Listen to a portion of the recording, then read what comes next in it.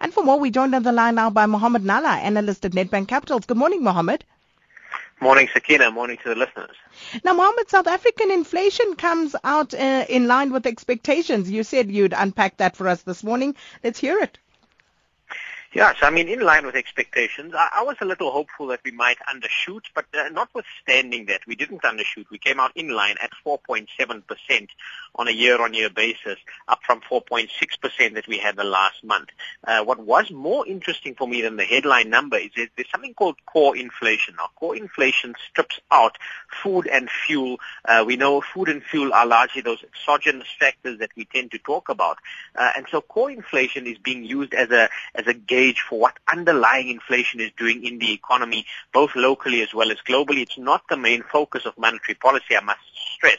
But it's good to look at core inflation when you have massive fluctuations, the like of what we've seen in oil, for example. So when we have a look at core inflation, that actually continued to decline, and that's now down to 5.2% from 5.3%. A little while ago, core inflation was quite sticky and close to 6%. So what is this actually telling us? It's telling us that the underlying inflationary pressures in this economy, in my view, are still quite absent. There's no real demand inflation coming through.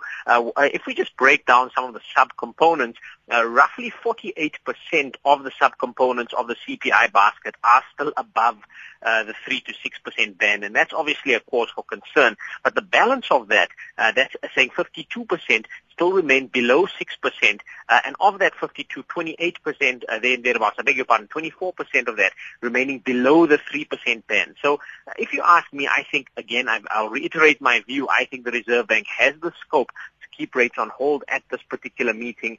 No big surprises in terms of that inflation number, but we did also have retail sales numbers out yesterday, and that for me very symbolic of the downside risks to growth that we have in South Africa. Retail sales declining certainly a lot more than expected, down at minus 2.7% year on year in September. Quick question from P-Man on Twitter says, what does this mean, Mohammed, for prices this festive season? Are we going to pay more? So like I say, if you have a look, it depends prices of what. I mean, so far food inflation has been relatively contained. I get the sense that the retailers are absorbing much of that food inflation in terms of their margins.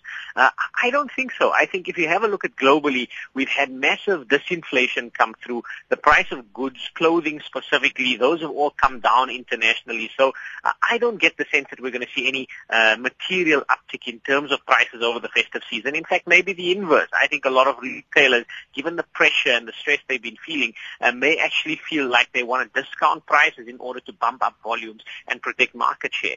So this is really the reason why I have a rather more benign view in terms of the underlying inflation in the economy. I don't get the sense that there are the conditions to warrant massive price increases, certainly not with regards to a lot of the discretionary items that consumers will be buying over the festive season. Mohammed, in the United States, the Federal Open Market Committee minutes entrenching a view of a December rate hike. We've spoken about this extensively, so what's the latest now?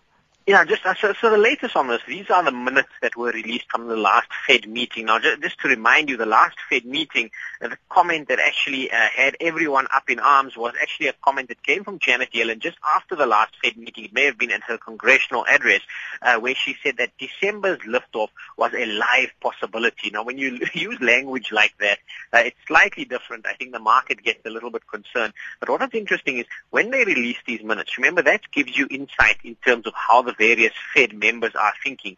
And it did appear as though they had inserted language into that statement to stress that a move in December may well be appropriate. We know that the hawks on the Fed, they've been talking about a hike for quite some time.